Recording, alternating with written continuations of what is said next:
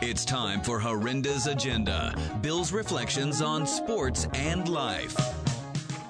Welcome to this edition of Horrendous Agenda. Today's guest has turned around the previously moribund Charlotte Hornets franchise in true Vicky Sue Robinson turn-the-beat-around fashion.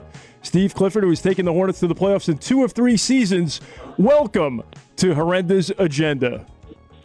Oh, it's great to be with you.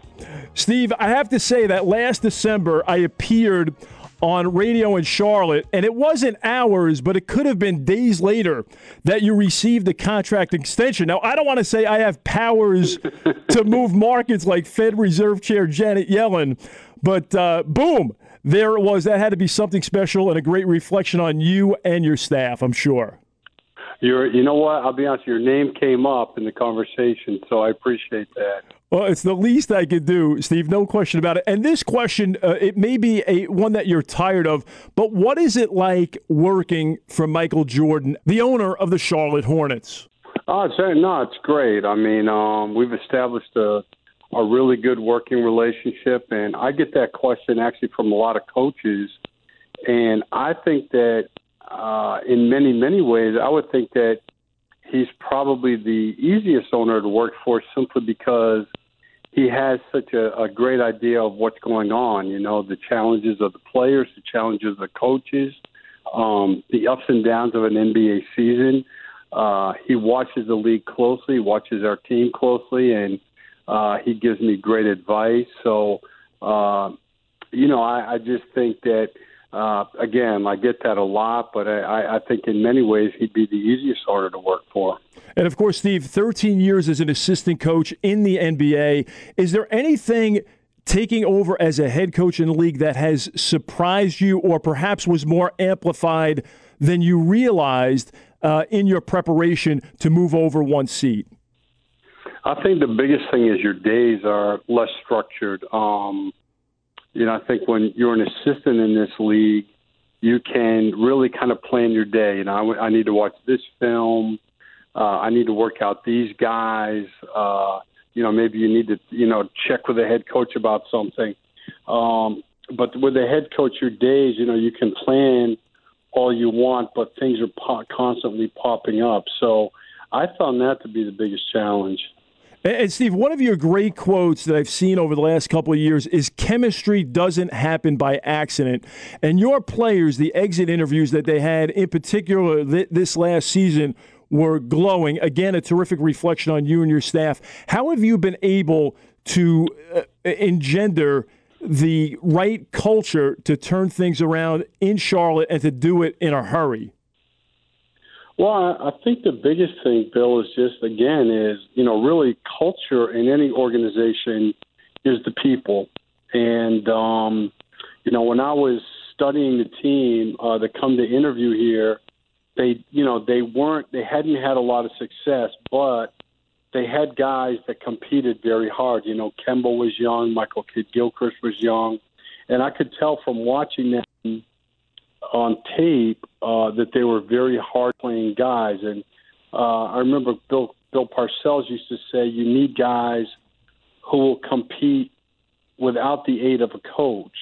And I think that's what we have here. We have a group of guys who are serious players, committed players, guys who want to get the most out of their pro career. And really, that's what your culture is. I mean, if you study successful corporations, organizations, it always gets back to who you hire, who's working in the organization. I just think we have a good group of guys. Hey, Steve, notwithstanding the culture that you've built, it's a business. Of course, you have some key losses free agency-wise with Al Jefferson, Jeremy Lin, and Courtney Lee departing. You have new pieces coming in. Of course, Michael Kidd-Gilchrist, knock wood that he's healthy in this campaign.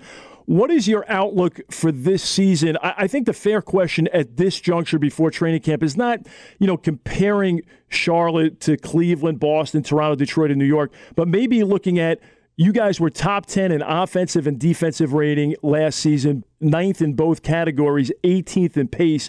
Where do you see the improvement necessary, and what key pieces do you think will help get you there?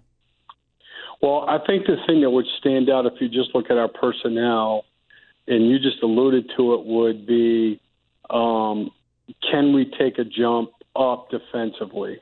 You know, when you add a guy like Michael Kidd-Gilchrist and then Roy Hibbert, you're talking about an elite perimeter defender and then a guy who's been an elite basket protector.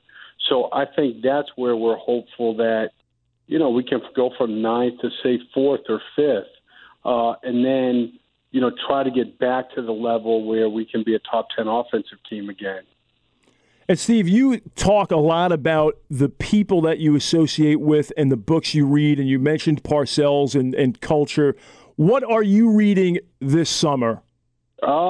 You know what? The two I really liked were, one was Take the Lead by Betsy Myers, which is a really good book, and then Start With Why by Simon Sinek were two good books, two books on leadership, again, which deal a lot with, you know, culture and, you know, handling success, handling failure, trying to have a way that you can lead, which will be successful over a longer period of time. Then I also read early into some of The Education of a Coach, which is really good. It was one of the Belichick books. And, Steve, I had read this summer Jack McCallum's book on D'Antoni's sons back in the day. And one of the themes that came up reading that book for me was how to distill information and how successful D'Antoni was and his staff. How do you ensure that your guys are prepared, but they're not overloaded, particularly in this era where obviously metrics and the analytics have just exploded and the ability to utilize film? How do you create that balance that they're prepared, but just not paralyzed by, you know, over preparation? It's one of the big challenges. And, I worked for Mike in L.A., and it's actually, I'll go back to the book Take the Lead, Betsy Myers. She has a whole chapter on the importance of clarifying things, you know, starting with yourself so that you're concise and you know exactly what your vision is. And, you know, that's the first step in you being able to do that for your team and your staff. And, Mike has real beliefs in the way to play. He's also very bright and a terrific communicator. So that was a good book, and he has many, many strengths, but I think the way he talks to the team and the way that he communicates with everyone is one of his big strengths. And, of course, you mentioned your time with the Lakers, Tim Duncan retiring, Kobe Bryant retiring, two mainstays of the league. What did you learn from Kobe just being around him on a daily basis? You know what? His passion and his willingness to work towards winning. Incredible work ethic, but did it all. Studied the league, always watched film on opponents before he went there so that he would know what kind of game plan adjustments they were going to make for him. An absolute expert on personnel around the league. Took great care of himself, from diet to lifting to, flexibility. I mean, he did it all. And I was only there obviously 1 year, and he had the Achilles injury at the end. But, he's one of a kind. And, Steve, how about a new school question, your gut reaction to Kevin Durant signing with the Warriors? Well, I mean, I don't know how people can be upset about that because, nobody broke any rules. He had a decision to make. It's his career.